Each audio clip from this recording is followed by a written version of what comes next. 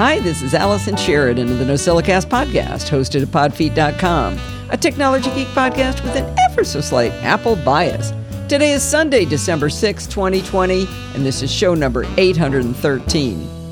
You know, normally I like to write you epic tomes where I dig deep into some arcane subject, or at least I tell a long rambling tale. But this week I've got some short and to the point segments instead. Even Security Bits was relatively short this week, but Bart and I managed to entertain ourselves, so I think you'll enjoy it.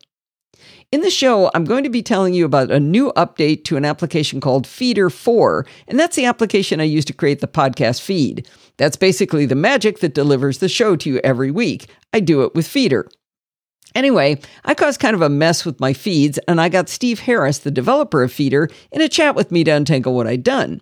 While we were chatting and cleaning things up, he idly mentioned that you can share subscriptions and in-app purchases now in Apple's family sharing for the app stores. I believe my exact response to him was, "Way to bury the lead." You know, we've been talking for like 20 minutes and he just suddenly idly drops that. And I was blown away by this. He said they dropped the news that it was coming during WWDC, but I had never heard that they were doing that. So to be clear, what we're talking about is in the past, if you got a subscription for software such as Steve's iOS Keep It mobile app, and Keep It is kind of like an Evernote substitute. If you got a subscription for it, only you could use it, even if you had family sharing, because it was a subscription. Likewise, if there was, say, an in-app purchase like maybe a game level or filters on a photo app that you did in-app purchases, you couldn't share those with your family members either. That has definitely stopped me from doing certain subscriptions to know that it's only for me, and if Steve wants to use it or one of my kids, we can't all use it for that fee. As I was showing my delight at the news from Steve, he started poking around and he discovered that the app developer has to enable it. He wondered whether other developers even knew about it, so he took a screenshot and he tweeted it out after we finished chatting. He asked me if I'd add some signal boost to his tweet to make sure developers knew they have to turn it on, so I did, and I requested the signal boost from my followers as well. I Slacked and Facebooked it with the same request. Within less than a half an hour of he and I tweeting it, Mac Rumors picked it up, and shortly after that, Federico Viticci of Mac Stories retweeted him, even with his screenshot, and after that, everyone knew that this was happening. Now, I'm telling you all of this because if your favorite app gets family sharing of in-app purchases, I plan on taking 50% credit. If it doesn't, contact the developer to make sure they know that it can be done.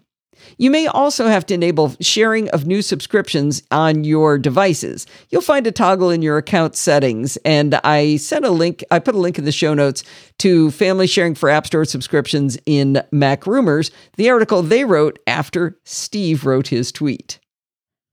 Well, it's been killing me holding in this particular secret for months, but I got to be the guest on the latest episode of the Code Newbie podcast with Saron Yitbarek. Code Newbie interviews developers about their coding journey. She draws out their guests about how they learned to code, what bad and good advice they got along the way, and a lot about how they feel about coding. It's kind of a touchy-feely thing. It's not about language. It's about what does it feel like and how did you learn and that sort of thing. The diversity of our audience, of the people she interviews is absolutely fantastic. So you really start to be able to paint a picture of what coding is like by learning how all these different kinds of people got to where they are today. They're in different, they learn different languages. They're from different diverse backgrounds. She even recently had a guy on who is a convicted felon. He was convicted of murder, and his coding journey, that was probably one of the most fascinating ones. Anyway, the one thing I noticed was that they hadn't really covered what it's like to learn to code later in life. So I volunteered my own story, and they decided to interview me. As Alistair Jenks pointed out, you may have heard some or even all of my stories on my background and my journey to become a coder, but I think it's a really cool interview, so I hope you'll go listen over at codenewbie.org. On Chit Chat Across the Pond this week, it's another installment of Programming by Stealth, and in this part of our mini-series on learning the version control system Git, Bart dips our proverbial toe into branching. Branches allow us as developers to work on bugs or feature enhancements in a separate place from our stable code, and then only merge the code back in when the bugs are squashed or the features are stable. We don't get much practice in this installment, but rather Bart talks to us about the idea of having a strategy for when to branch and how to name your branches in order to prevent chaos. He gives us some very simple and yet very difficult to adhere to strategies, and then he takes us through more rigorous strategies that will actually be easier to follow. He emphasizes that he's not telling us which strategy to follow, but rather to have a strategy. We do a few small examples from the command line, but we get to open our Git GUI clients like GitKraken and SourceTree and see how the commands we're typing are graphically represented in the clients. It's a good illustration of what Bart has been promising us that the GUI clients are doing exactly what the command line is doing. You can find Bart's tutorial show notes over at pbs.bartoficier.net. And if you'd like to support Bart on Patreon, I would like you to go to patreon.com/LTpod. And don't forget to search for Programming by Stealth in your podcatcher of choice. Well, you might notice a change in my microphone right here, and that's because my audio interface failed in the middle of doing the live show. So we've been having a lot of fun doing some sausage making here, but if you notice a change in the tone, I'm not sure. It might sound exactly the same, but I have moved from the Apollo Solo Thunderbolt 3 interface to the Shure MVI USB interface that I used to use. So maybe it sounded exactly the same, and I didn't even need to tell you. But let's keep going. I entitled this next article, Increase Engagement on Twitter Using Image Descriptions, partly to be clickbaity, but you know what? Also because this tip is going to do exactly that. If you'd like to reach a larger audience with your tweets, then how about making your images available for those using screen readers? Maybe you think it's not worth the trouble because A, it's too few people to worry about, and B, it's got to be way too hard. Well, let's get rid of the first myth. According to the World Health Organization, there are 39 million people who are blind in the world today. Another 246 million are visually impaired. So yeah, a lot of people you aren't reaching today if you don't add descriptions to your images. Now on to the second part. I'm going to confess something. I thought it was too hard. I think it did used to be hard, but it's trivially easy now. I'm embarrassed that I haven't been doing it before, but I figured if I confessed and I taught you how to do it, then I would have to finally get around to doing it myself. Now, I do want to cut myself some slack. I was talking to Bart today about this tip, and he said it's only been in the last few months that this has become as easy as it is. I'm going to walk you through a couple of the apps on iOS and the Mac, and if you're using a different app or a different operating system, I'm sure you'll be able to translate and get this to work for you. I am not joking when I say this is super easy. It's only a matter of recognizing the words to know and what to look for. It's important to note that your image descriptions will not show by default for people not using screen readers. It'd be really lame if you post like a funny picture or a meme and everyone cited also saw your text saying, "This is a guy looking backwards at a girl while holding hands with his girlfriend and the caption says blah, blah, blah." That would take the fun out of the whole thing of the meme. But you do want to write that for the people who can't see it. In web pages, the term for the description screen readers can see is alt tags, which means alternative text. Some apps use this term, but some use more human-friendly terms.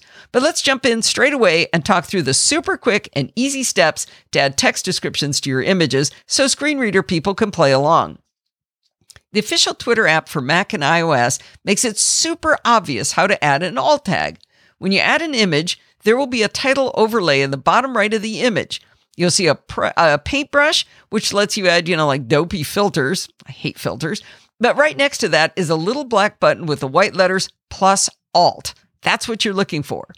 Now, in an attempt to be helpful, and it is kind of helpful, the Twitter app pops up a window entitled Add Descriptions, where they explain what these descriptions are and why you'd want to add them. They say, quote, "Good descriptions are concise, but present what's in your photos accurately enough to understand their context." I think that's really great that they give you a little tip there. At this point, you're going to see two buttons. One says sure, but one says no, thanks.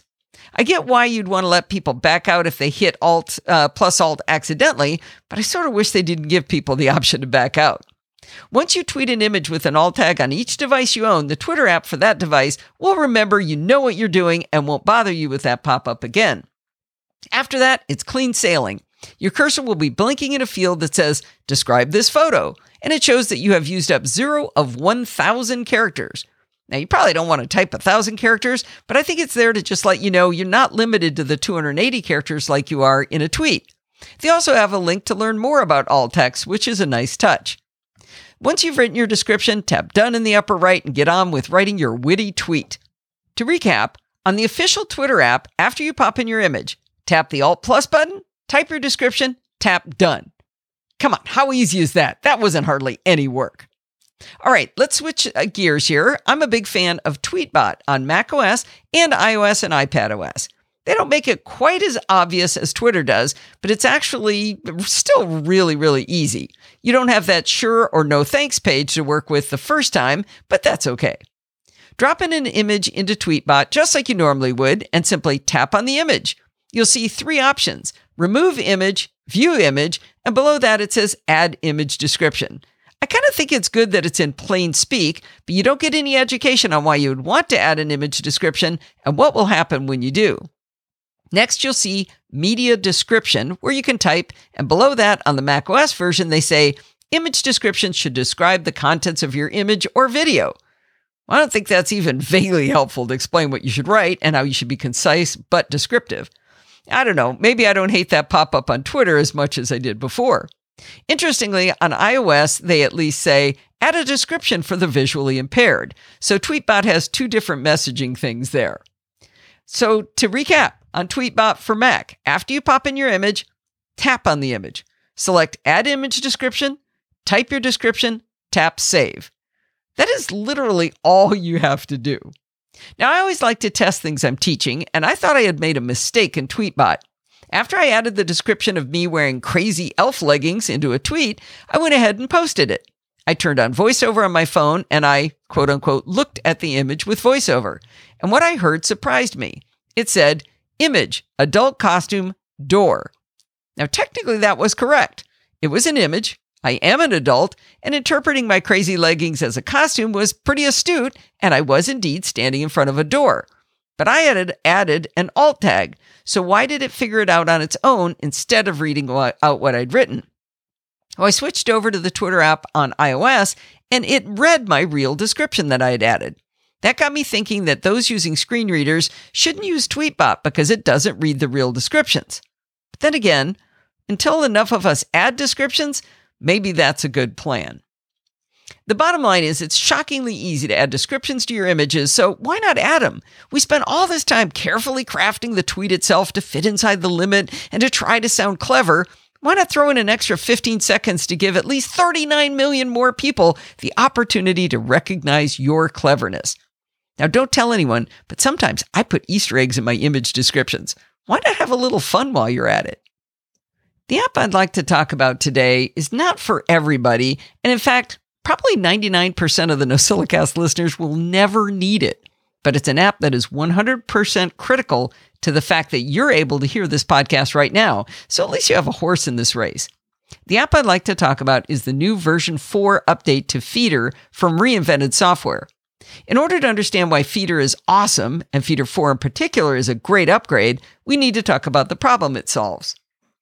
As a podcast listener, you subscribe to the shows. That ability to subscribe depends on a plain text file, often called the RSS file or RSS feed or podcast feed. RSS stands for really simple syndication, and it's the magic behind all of the feed readers for blogs and for podcasts. The only difference between a blog feed file and a podcast feed file is that the podcast includes a link on the internet to an enclosure, which is usually an audio or video file, but it could actually be anything. You could enclose an image or a PDF.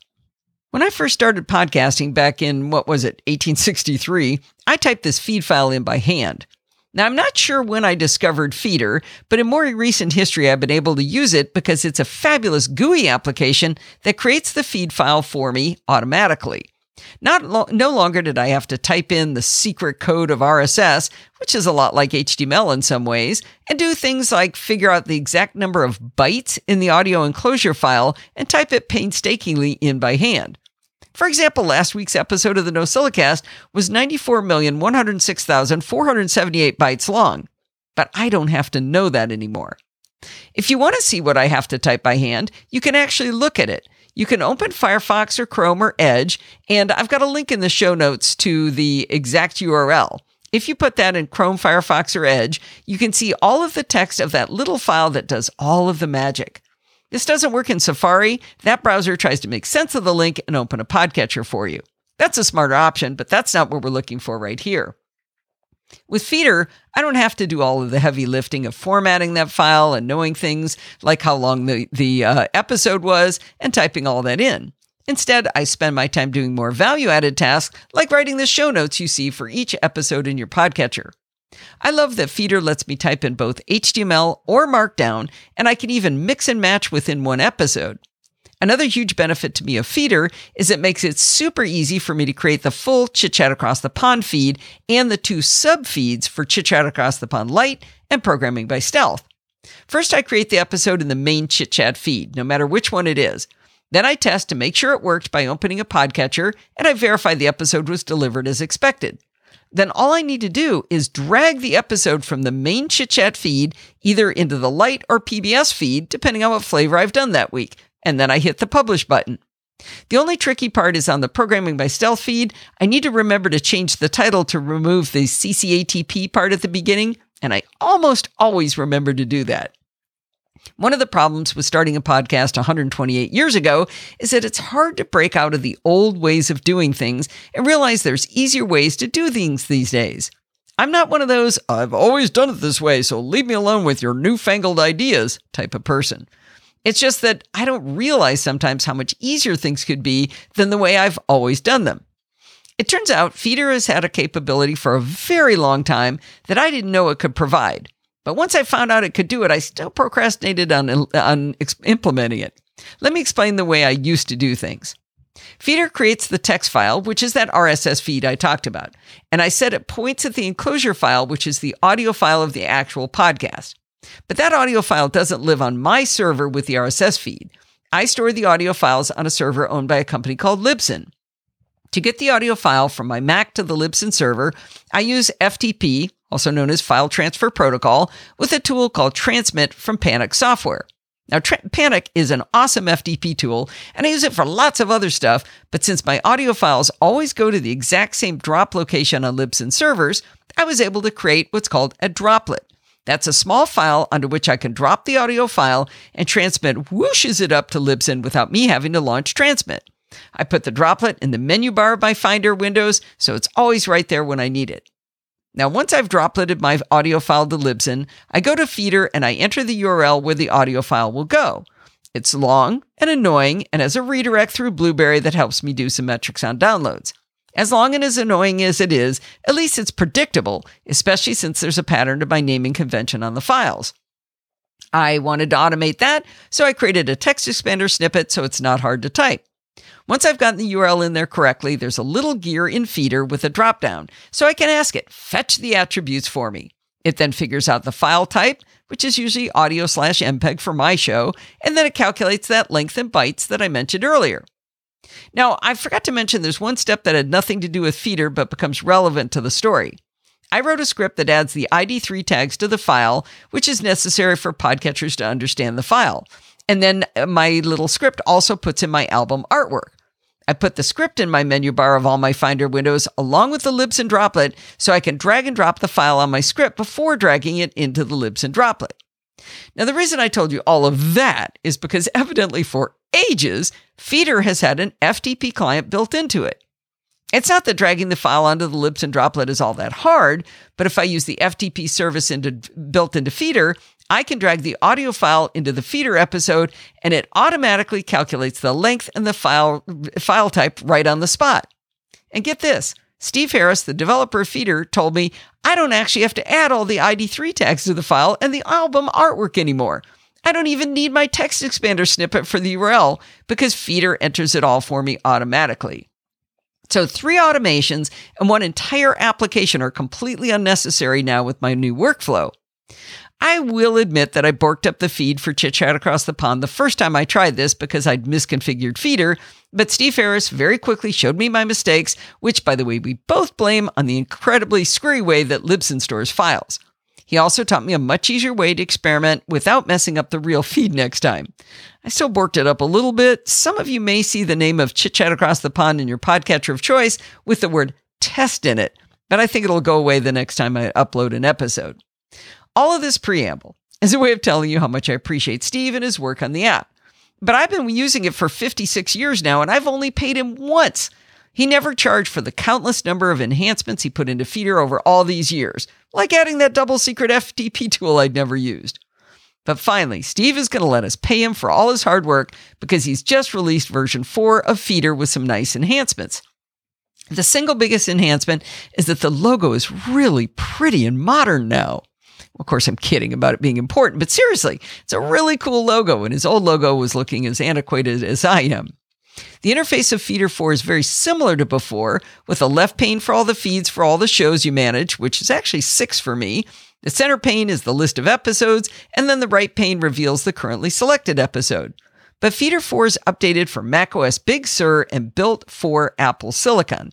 It's very pretty and elegant, but it's still familiar for people who use the older version. One of my favorite new features is the ability to preview your episode as podcast. What that means is when you view as podcast, it looks just like it will in the podcast app on iOS. It has a play button, it shows the length of the show, the episode notes are nicely formatted, and there's a pretty little link to the episode webpage. I haven't got my nerve up yet to try the biggest enhancement in Feeder 4. You can now collaborate on a feed with other Feeder users. That sounds terrifying. In a way, it is. Think about how much trust you have to have in someone to share what is literally the thing that connects me as a podcaster to you as the listener. But there are two people I trust with the feed, Bart and Alistair Jenks. They're probably more careful than I am. Well, not probably. They are more careful than I am. I trust them both implicitly. Without this new collaborative option, Bart and Alistair can always download the feed, edit it by hand, put it back up there, and when I get back from a trip, I can download the feed they changed, and I'm right back in sync again. But with Feeder 4, I can share the feed with them. We can work on the same version with no download, upload, download, dance, which has more chances of operator error. As I said, I haven't gotten my nerve up to try it, partially because I'm chicken, but partially because I'm not going anywhere or doing anything adventurous. But it could be useful for the future. The last big thing that is new about Feeder 4 is that you can sync your feeds via iCloud. Lately, I've been bouncing back and forth between my 2019 laptop and my 2016 laptop because the older one is on macOS Big Sur and I want to play with the new hotness. One of the reasons I like Feeder so much is because it's really fun to annoy Steve Harris. As I played with Feeder 4, I wrote him emails right and left about all the weird things I'd find, and I'd try to save, and it wouldn't let me, and then I'd close the window, and it would ask me to save. But here's the funny part. I was evidently beta testing for him when I thought it was the released version. He didn't tell me I was the beta tester.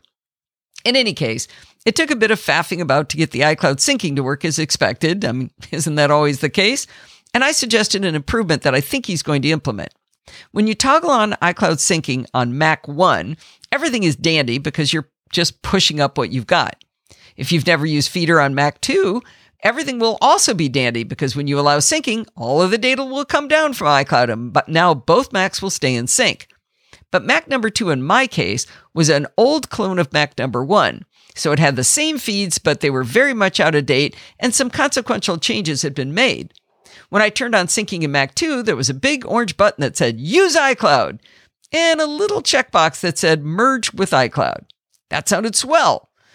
At this point, I can tell you can all hear that minor chord of the soundtrack right now. You know, like when you're watching someone back into a room in a horror movie. You know this was going to go wrong, that it said Merge. Of course, it turned into a dumpster fire of half duplicates. Rather than blame myself for being an idiot, not realizing that merging in my case was a very bad idea, I suggested the problem was the communication in that window. Luckily, Steve agreed after chastising me that I hadn't beta tested the iCloud syncing part for him before he went live with the new release. He's changing that window to have a big replace button and a big merge button, and the text above will tell you when to use replace and when to use merge. Hopefully, it will keep others from making the mistake I made. Remember, throughout all of this, I wasn't really worried because I can always just delete all of the feeds and download them again. But it would have been a bit of a pain to redo all of the server settings. Of course, I have them documented in a full good guide, but still, it would have been a pain. Steve stepped me through how to replace my entire Feeder library from one of my 3 backups, so we got it all sorted. Even if you don't ever want to do your own podcast, I hope you've enjoyed me pulling the curtain back on how these things work, and maybe you know a little more about the technology now. Feeder 4 is $40 for new purchasers or $20 for an upgrade. You can buy it directly at reinventedsoftware.com, or you can buy it in the Mac App Store. I actually chose to pay full price for it because Steve started this software in 2005, and I've only paid him $40 since I started using it. I sent Steve a note telling him I paid full price and how now I'll feel less guilty about annoying him so much. His answer was perfect. He wrote, "Oh, thanks. Normally I'd be giving you the license, but I do appreciate this. And now you can actually say to your listeners that you paid for it and how I, in turn, pay for it every day thereafter."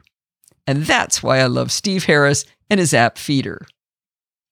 You know, this is the point in the show where normally I would talk about ways you can support the show. I would talk about how you can become a patron, or maybe you want to do a PayPal update. But you know what? Right now, I feel guilty asking for anything because if you've got some spare change, find a food bank to send the money to. Seriously, don't add to my coffers. There's people who need it more than I do.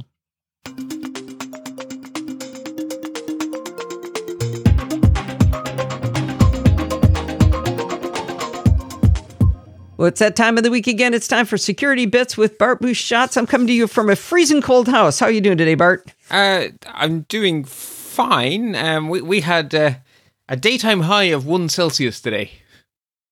Okay, but it's not cold inside your house. Our furnace is broken, and I'm wearing a sweatshirt and sweatpants, and I've got a blanket, and I'm sitting on my hands and holding coffee intermittently between the two. So, yeah, and you're also not. You're used to a California climate. You're not built for this Irish style living.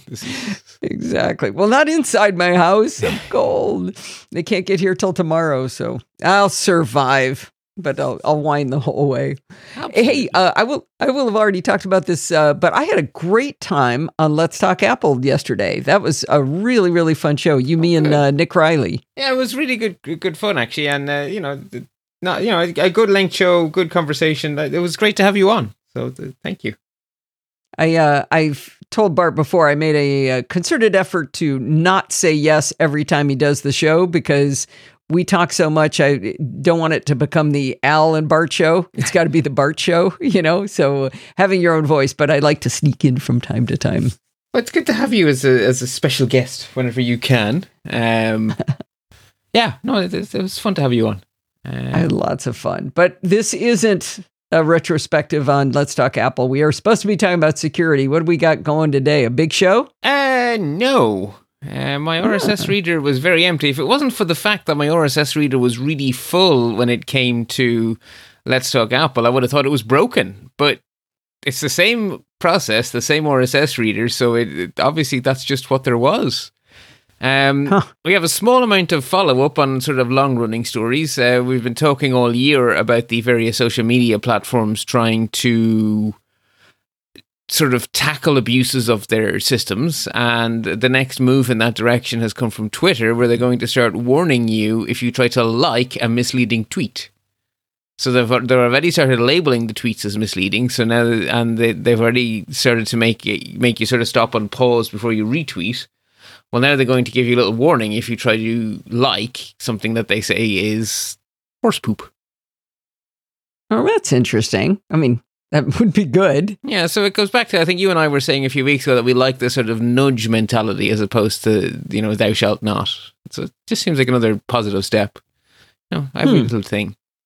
I guess the other long-running story is that Facebook makes regulators cranky all over the world. South Korea's turn. They have fined Facebook $6.1 million for sharing user information without consent. Color me surprised. Oh, interesting.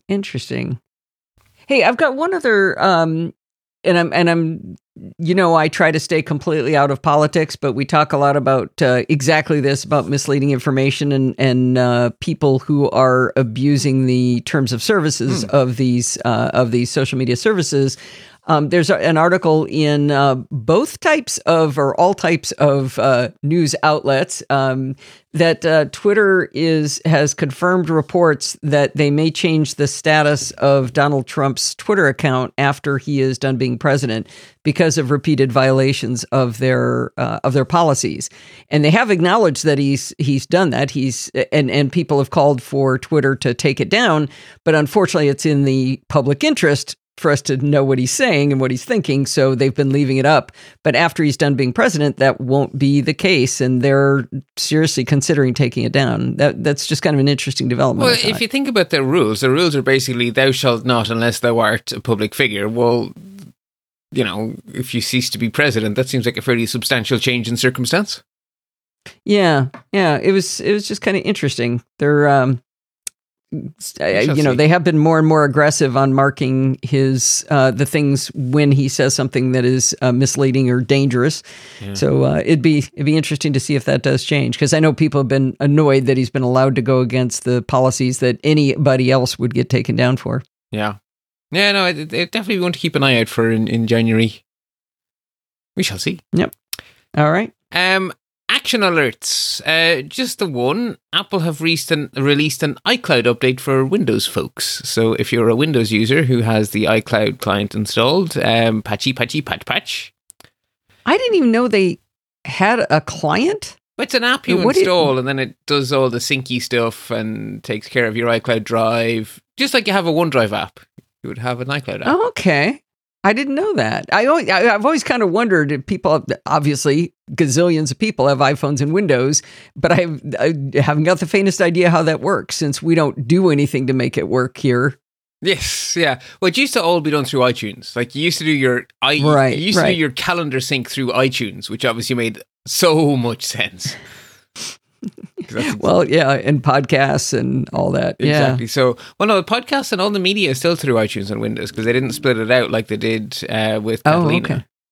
But iCloud is split out, so you can sync your contacts calendars, you can have your iCloud drive without having to have iTunes. Okay. So, interesting. There had to be something. I just never heard what it was. Yeah.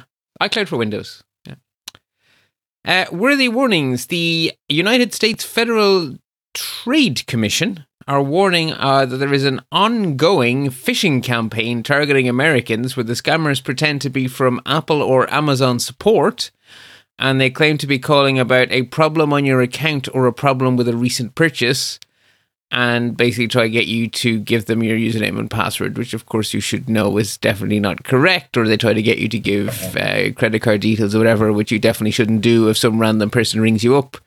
So the standard advice is hang up the phone, go to the website, and make contact directly from a number you trust, not from something the spammers told you about. Yeah, my friend Pat Dengler, who's an Apple certified consultant, had a client get caught up in this, and by the time Pat got to her, she had given her bank account information to the scammers. Now, luckily, she called Pat right away, and so Pat was like, so call your bank right now. Call them now. Hang up the phone. Call them right now. And she goes, oh, well, you know what? I think I'll go over there. She goes, no, call them. Call them faster. Don't delay. Call them on the phone. And she's like, well, it's just a couple of blocks. I'll just walk over. And she's like, no. Call them. So I hope she called and stopped it before anything bad happened. Fingers crossed. Jesus, yes, scary stuff.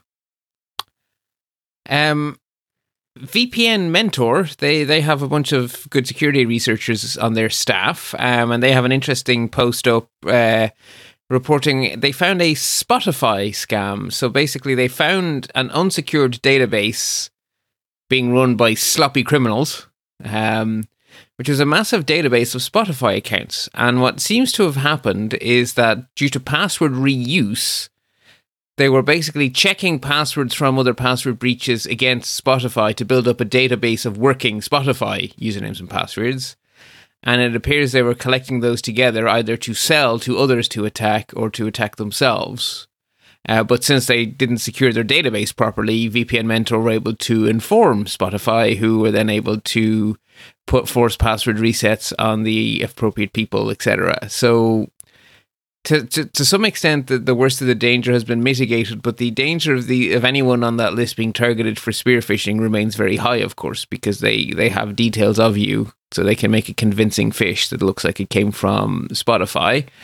And of course, it's a timely reminder never to reuse your passwords and to enable two-factor auth whenever you can. Maybe that's what you give people for Christmas or Hanukkah or Kwanzaa. You do it so that you can you help them set up 1Password or LastPass so that it becomes easier. Yeah, an hour of your time over Skype or whatever, getting them up and running. Yeah, that's a good gift.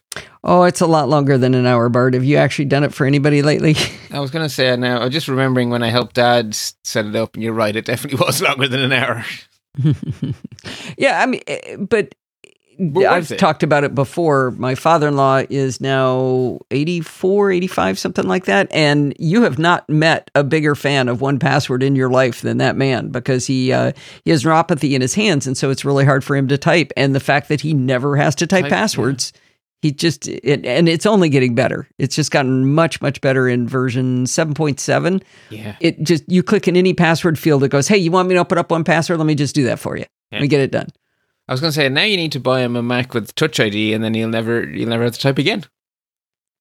You know, I actually wonder whether that might not work. Neuropathy basically means he doesn't have any nerve feelings in his fingertips, so he can't tell when he's touching something.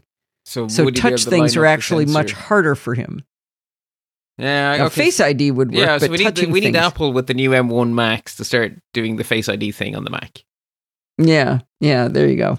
Which there's no technological reason not to. So, if you can do it on the iPad, you can do it on the Mac. Get onto it, Apple.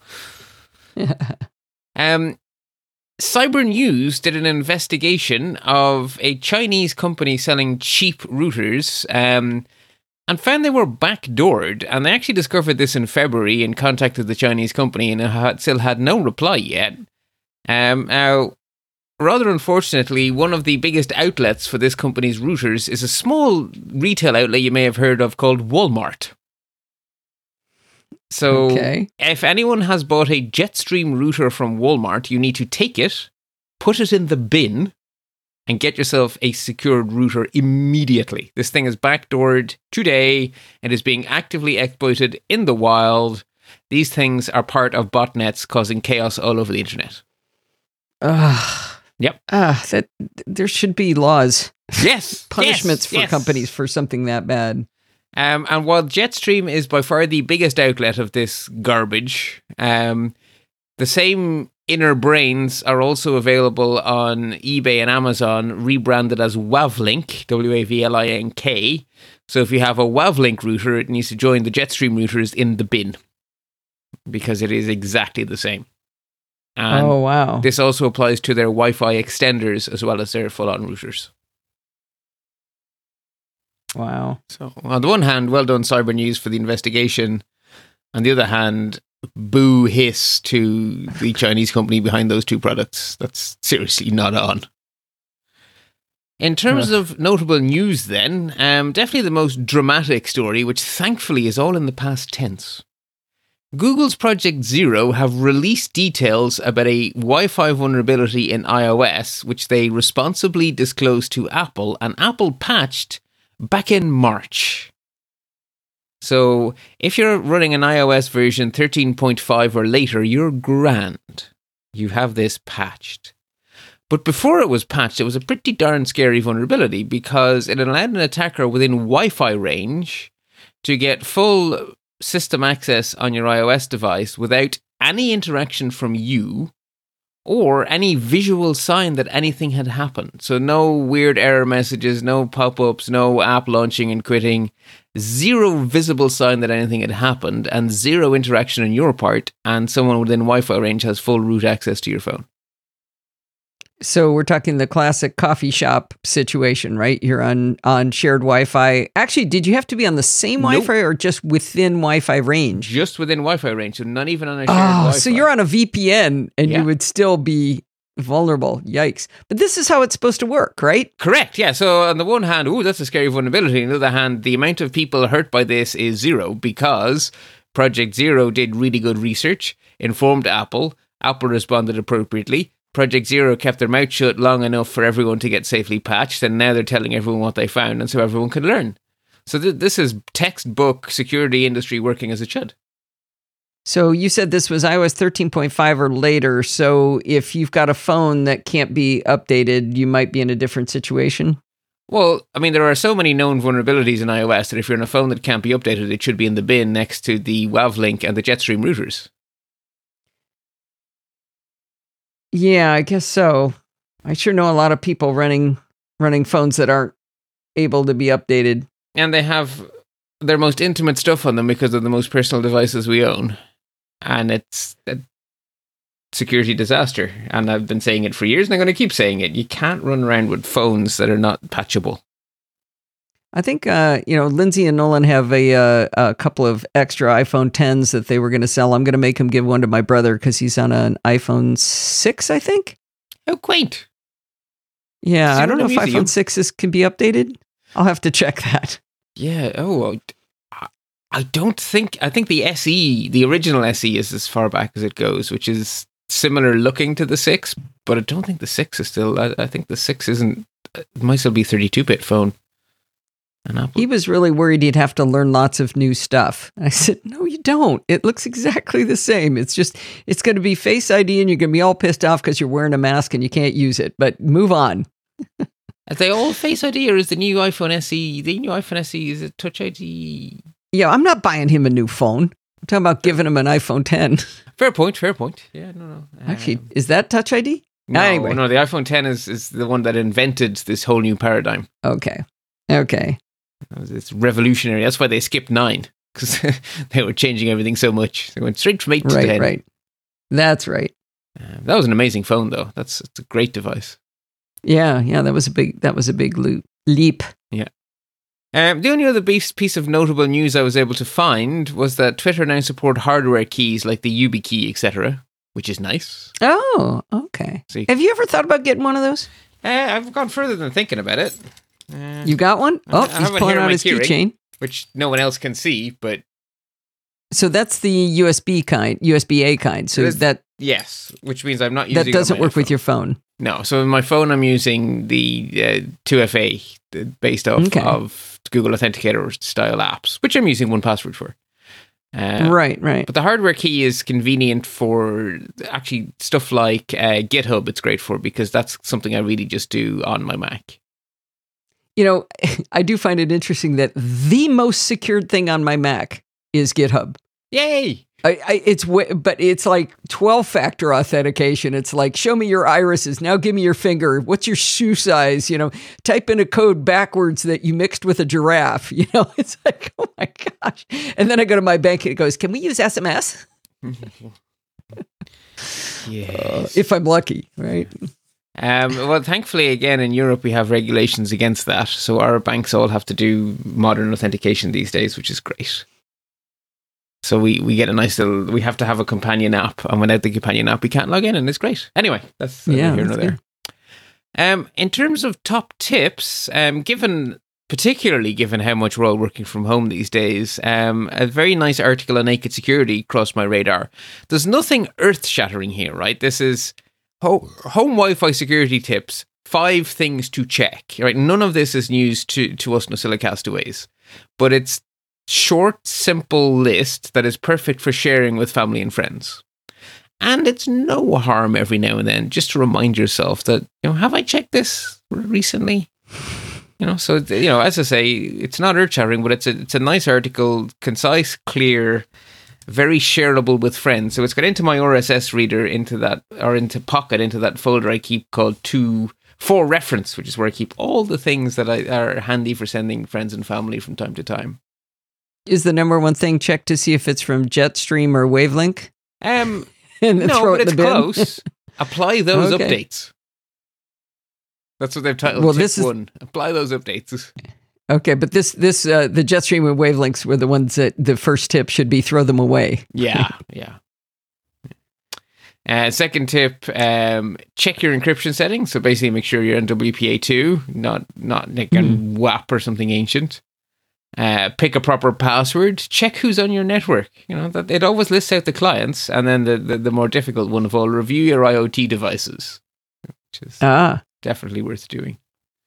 Yeah, that's one thing I do really like about the Eero is that it makes it really easy to see the devices and the names. If it's possible to glean it from the information given from the MAC address, the NIC, from the MAC address, it'll be super obvious. It'll say, Al's iPhone. The only problem with it is it's got a few too many false positives that it'll tell you when a new device joins your network, which is great. But like every 3 days, Al's Apple Watch Series 6 just joined the network. yeah, you don't need to keep telling me that. That's because Apple does MAC address randomization. So you might want to disable. Yeah, but there was they said that on your home network it wasn't going to do that or something, and I'm not. It's not always doing it, which is odd. I'll have to check into whether that's why it's doing it. But yeah, I've seen it come and go. So I think I'm going to jump in with something here next.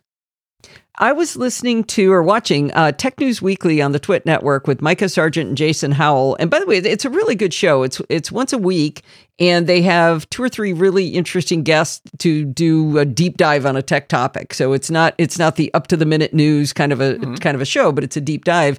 And they had a gentleman named Thomas Smith who wrote an article entitled "A Gift Guide to This Holiday Season's Creepiest Surveillance Gadgets," and it's on Medium, and it's an interesting article and discussion because he said he wasn't really sure whether he was writing this ironically or was it going to be useful. And it's a great discussion. I recommend you go find that episode. That would have been this previous week. I think it comes out on Thursday, so maybe the 3rd or so of December. But anyway, in that conversation, he referred to the privacy not included list on the Mozilla Foundation puts together. And Bart, you said you'd heard about this before. They do this every year. Yeah, so this is sort of a service. This is a service Mozilla have been doing for a long time, where they sort of give you a summary of the kind of popular holiday gift sort of gadgety doodads and how they do on privacy. And sometimes it's a case of, do we know anything at all? And sometimes it's a case of, actually, we know lots about it. So, I really resonated to this because I expected when I heard him refer to this that it was going to be a list. It was going to be links and lists and reading and everything but it isn't. It's really, really well organized. So across the top, it says all best of smart home office, toys and games, entertainment, wearables, health and exercise. So you can choose kind of a category. Yeah. But then below, I'm just looking at the all page, they show you little pictures of the things they're going to talk about. So in the upper left, I see a picture of the Jabra Elite 85T earbuds. And so you've got all these pretty pictures, and you can click on any one of these things and it'll tell you what they know about it.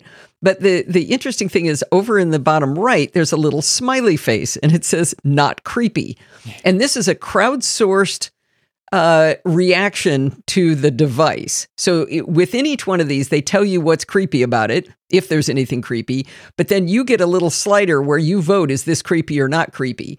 So these are auto-sorted by that not creepy to creepy little icon based on how people reacted to what they read. The other thing you could do is there's a checkbox entitled privacy not included. And that's what's important about this is if you click on that, all of a sudden you get a completely different set of images. And then it's a bunch of creepy, devices that maybe have some problems in their privacy policies. And you can scroll down to the very bottom and see what's the creepiest thing. And so I wanted to grab a couple of these, if that's okay, Bart, and just kind of talk about what they said to get people excited.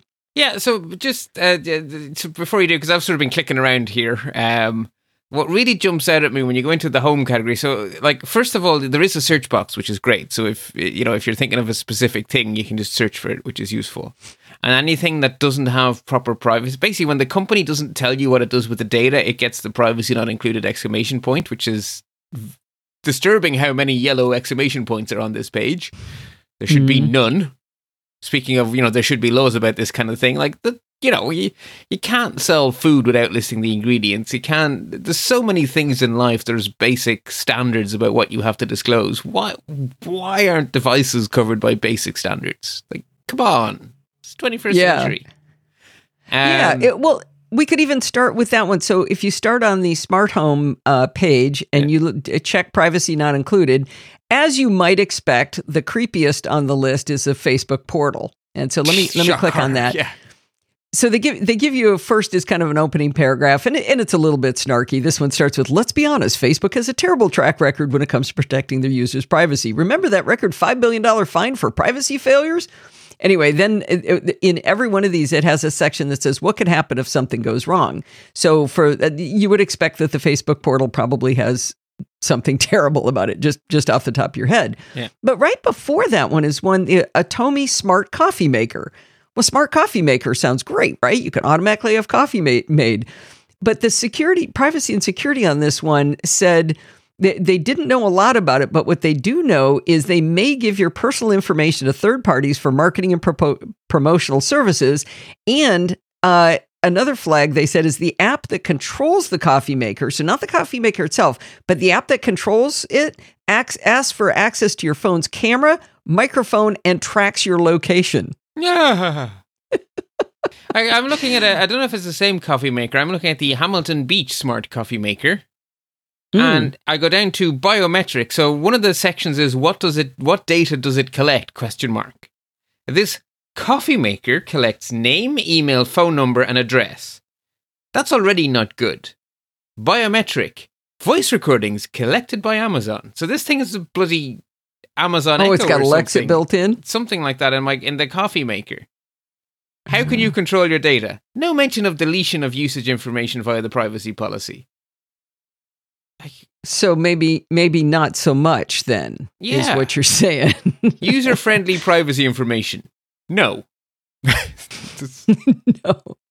Yeah. One of the ones I thought was really interesting, I'm not sure which subcategory it goes in. I found it under all, but have you heard of these Moleskine? I don't know how it's supposed to be said. Moleskine? I think it's Moleskine. Smart writing set. So this is a little device, a little thing where you write your little notes in the Moleskine little device, and then it immediately puts your notes that you write up into the app on your phone, and from there you can edit and transcribe and organize and share. And this sounds really great. But then it says, every note you take, every word you make, they'll be watching you. Sing it with us now. Holy cow, does this smart writing set come with privacy not included? First of all, we can't determine if they meet our minimum security standards, which is bad. Next, the privacy policy only covers their website, not the pen or the app you upload all your notes to. And maybe worst of all, while they say you can request your data be deleted, the how to contact us section of the privacy policy doesn't seem to exist. So good luck with that. All this seems pretty awful for a pen that can take everything you write down and upload it to an app where all those brilliant ideas, juicy gossip, and handy phone numbers would live online. I'm going to take the slider and go to super creepy on that one. Yeah. I mean, mildly everything you disappointed write here because there's very few smart devices in my house, but one of them that is in my house is the Dyson Pure Cool air purifier.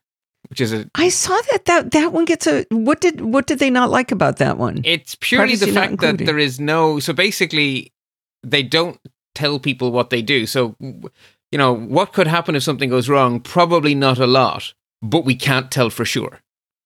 Dyson didn't answer our questions.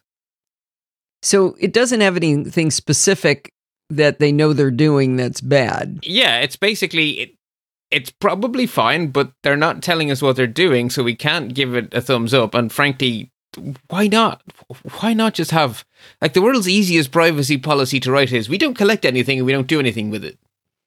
Well, it does say, let's see, they may share limited personal data with social media platforms and third-party providers and analytic companies for marketing purposes. So that's probably on the buying side. Yeah. But they said, is it possible this air purifier could tell from the contents of the air in your home that you've been smoking pot?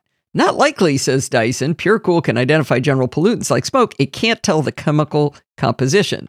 Yeah, I think it basically measures the size of the particle. Yeah. So I don't know. That one doesn't make me. I'm going to put that one down in the not creepy category. It's not maybe creepy, not all the way down. This is disappointing. And what I'm hoping, one of the things that this website is supposed to do, it's sort of a two-thing. So on the one hand, it's a great tool for buyers, but on the other hand, it's also a great tool for shaming manufacturers. Yeah, you don't want to be on this one. You're right. Dyson should not be there. Dyson are not a fly-by-night operator. They are not the makers of cheap products. Oh, ripeys, are they not the makers of cheap products? Yes, it purifies the air very good. No, it is not cheap. Dyson should do better than this. I don't know anybody who's ever bought a Dyson product that later, after the check had cleared or the credit card bill had been paid, didn't say worth every penny. I am in that club because after years of swearing at my vacuum cleaner, I am now the owner of a cordless, full-length, stand-up Dyson vacuum cleaner, the V10 if anyone cares. And my darling beloved with his health issues, he has respiratory condition, his room is now perfectly pure of air. Dust-free. And he can tell me a graph every day about how crappy the air has been and how much the Dyson has fixed it. I mean, so he's got the purifier in his room, and then you vacuum with the HEPA filter version of the Dyson stand-up vacuum. Yeah, and actually it's interesting because the air filter shows that I can now vacuum the house without causing him trouble.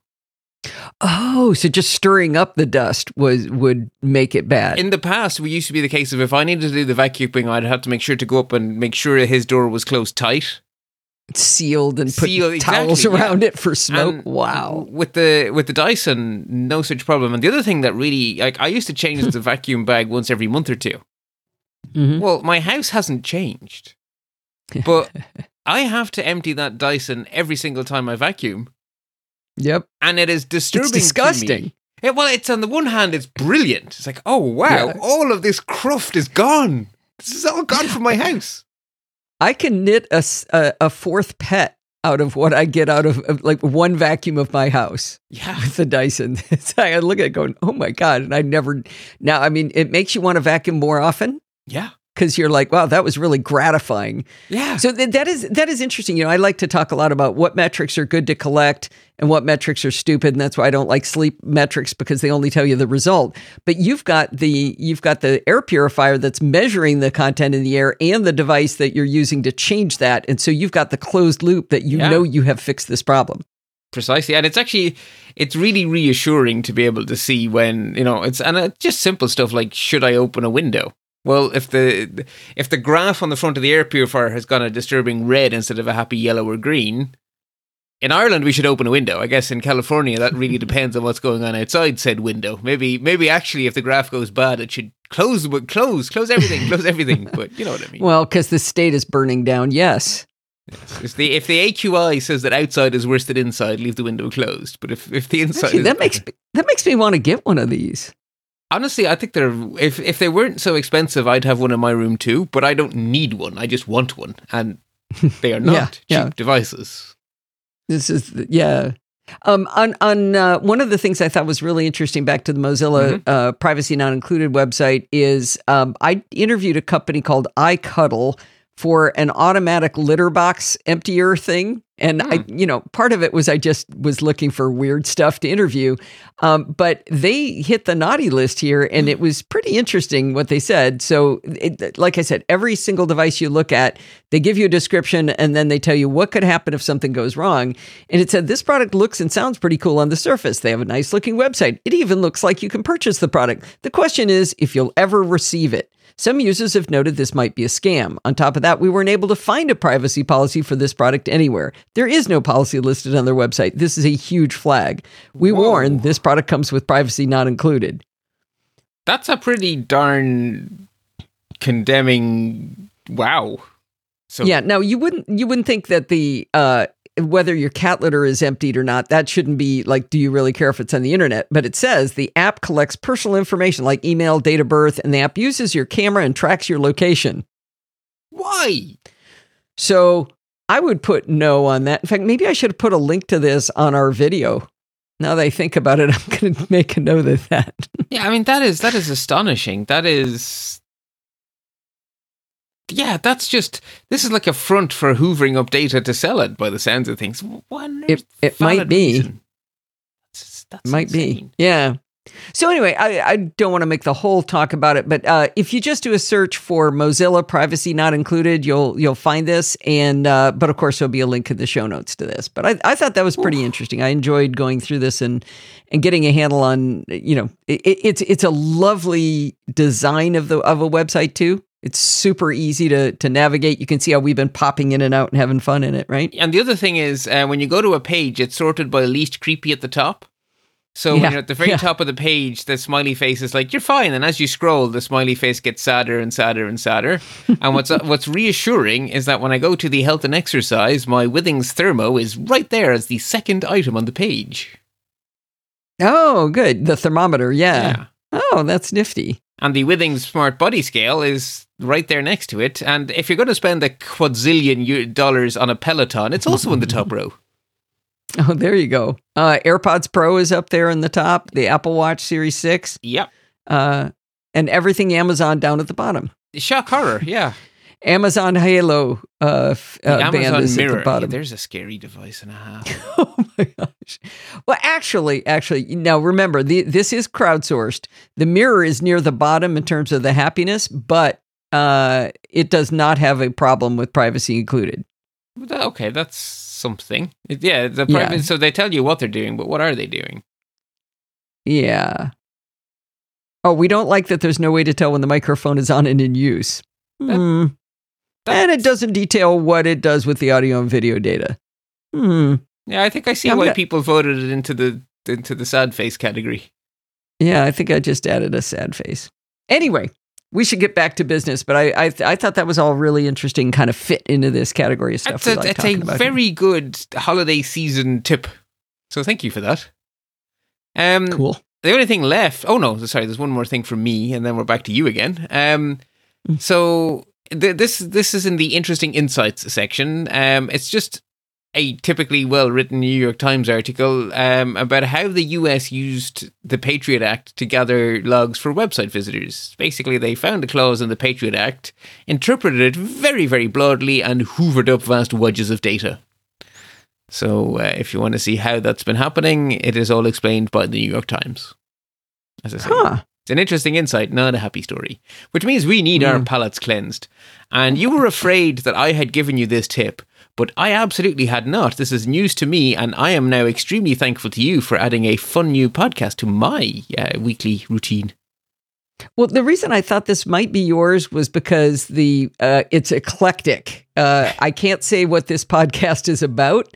And I tend to be all tech all the time, so I don't usually listen to things that are outside of that realm or eclectic in any way. I want to know what I'm going to get my feed. But I have started to really enjoy Alan Alda, who was the star of a show called MASH, Ask Your Parents, Kids, which Steve and I happen to be rewatching. More recently, he was in the one with the fake president, Sheen.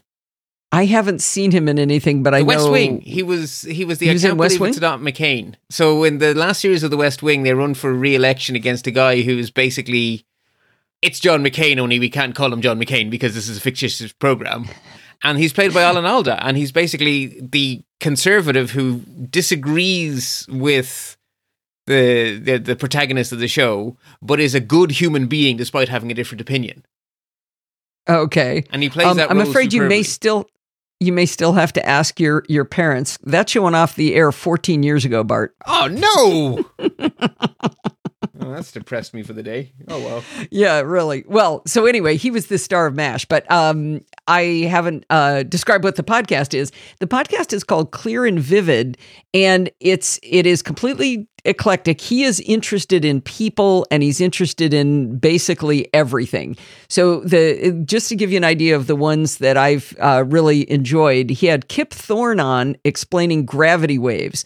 So Kip Thorne was one of the brains behind the LIGO system that was able to detect gravity waves for the first time just a couple of years ago. And Kip Thorne is a fantastic explainer, so he's really good, of course. But Alan knows a lot of stuff about physics, so he's really good at asking questions about it. Another one I really enjoyed was Marlo Thomas and Phil Donahue talking about the secrets to a happy marriage.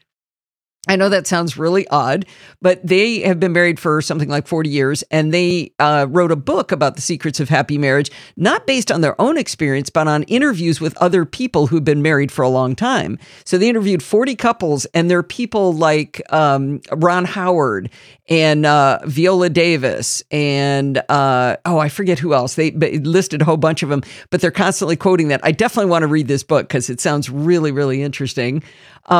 He interviewed Clara Souza Silva on the possible discovery of phosphine on Venus, which may be an indicator of life.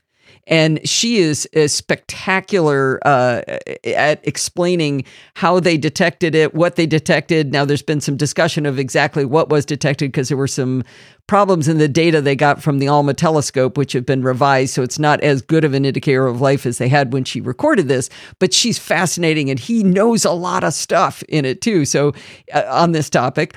And then one was Alan Zweibel on how to make funny people funnier. He's a comedy writer. He was a stand-up comic, but he wrote jokes for famous comedians, and he was hilarious and interesting and funny. So if that gives you an idea of how varied and eclectic the different conversations are, but it's all Alan just being amazing at being Alan and interviewing interesting people. Even his show titles are fun. I'm just scrolling through the list here. Trumpty Dumpty Wanted a Crown is his interview with John Lithgow about John Lithgow's new book of satirical verse. Yeah. By the way, he's on like his third issue of that of those poems. And John Lithgow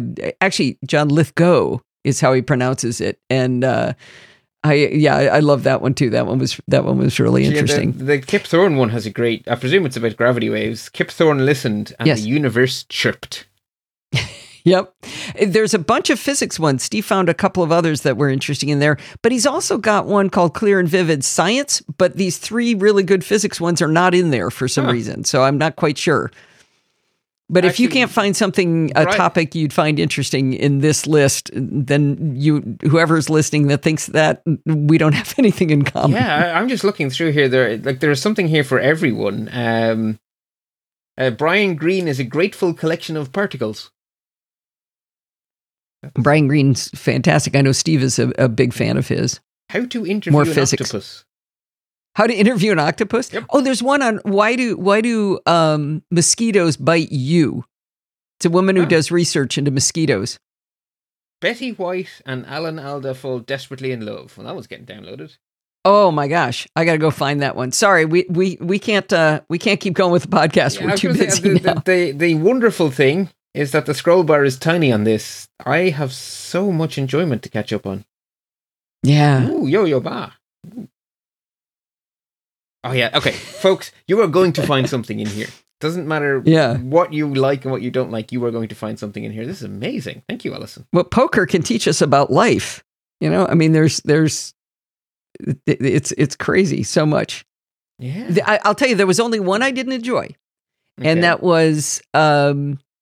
he was talking to Loretta Swit, who played Major Houlihan, and Mike Farrell, who I think was Trapper on MASH. And it wasn't good at all because she would not stop talking. He would ask Mike Farrell a question, and then she would answer for him. And I was like, well, I want to hear him too. So I actually stopped listening to that one. But of all of them, that was the only one. So I've really, really been enjoying it. Yeah, but I think that probably wraps us up here, Bart. What do you think? I think it does, but that's what a great way to end. And that there's going to be a lull in podcasts over the holiday season. Yeah, that's just been filled. That's just caved in completely. Problem solved in one fell swoop. Thank you. By the way, it's really good that we do video now. I could tell that Bart was still looking at the list. His head was down and he was scrolling and looking and adding episodes. And that's why I just called him back with, so Bart, I think we're almost done. I'm lost in that's there how now. good this looks. I'm going to spend quite some time scrolling through that list because it goes back to 2018. So there's a lot of fun to pick up in there. Anyway. Very good. So, now that we are done with the security news, as little of it as there was, the important thing to remember, as underlined by Apple patching iOS so promptly when they were told about a problem, is to always remember to stay patched so you stay secure. Well, that is going to wind us up. I got to tell you, you really want to come to the live show, and I'll tell you why. Tonight, Steve was talking during the live show to the audience in Discord about how Shai Yamini had posted an article about the making of the song "The Girl from Ipanema," and I asked Steve to sing it. Steve wouldn't sing it. I hummed it. People typed in some things, and somebody, I don't know, maybe it was my idea, maybe Steve's, I forget, suggested that Shai Yamini actually sing the song. And Shai said, "Okay, give me a minute. Let me look up the lyrics." So we piped Shai into the live show, walking his cats, which is a whole story unto itself, and he sang into his cell phone while walking his cats half a country away from me and into the live audience, and we got to hear him sing. So if you don't come to the live show, you just miss stuff like that. So I'll say it one more time. You want to go to podfeet.com/live on Sunday nights at 5 p.m. Pacific time, and that's the kind of great stuff you can hear. Unfortunately, it wasn't recorded on the YouTube video for technical reasons. But anyway, don't forget to send in your dumb questions, comments, and suggestions. You can do that by emailing me at allison@podfeet.com, and you can follow me on Twitter @podfeet. And I'm going to skip over the calls for money because you're going to send money to a food bank. But if you want to join in the fun of the live show, I said you can go to podfeet.com/live. If you want to join our Slack community where we got a lot of fun stuff going on, podfeet.com/Slack. And if you want to join our Facebook community, that's podfeet.com/Facebook. And I want to give a big shout out to Kevin, who hasn't been with us in the live show for a little while here, but he will be back soon. He is mending well finally, and we all miss him. Thanks for listening, and stay subscribed.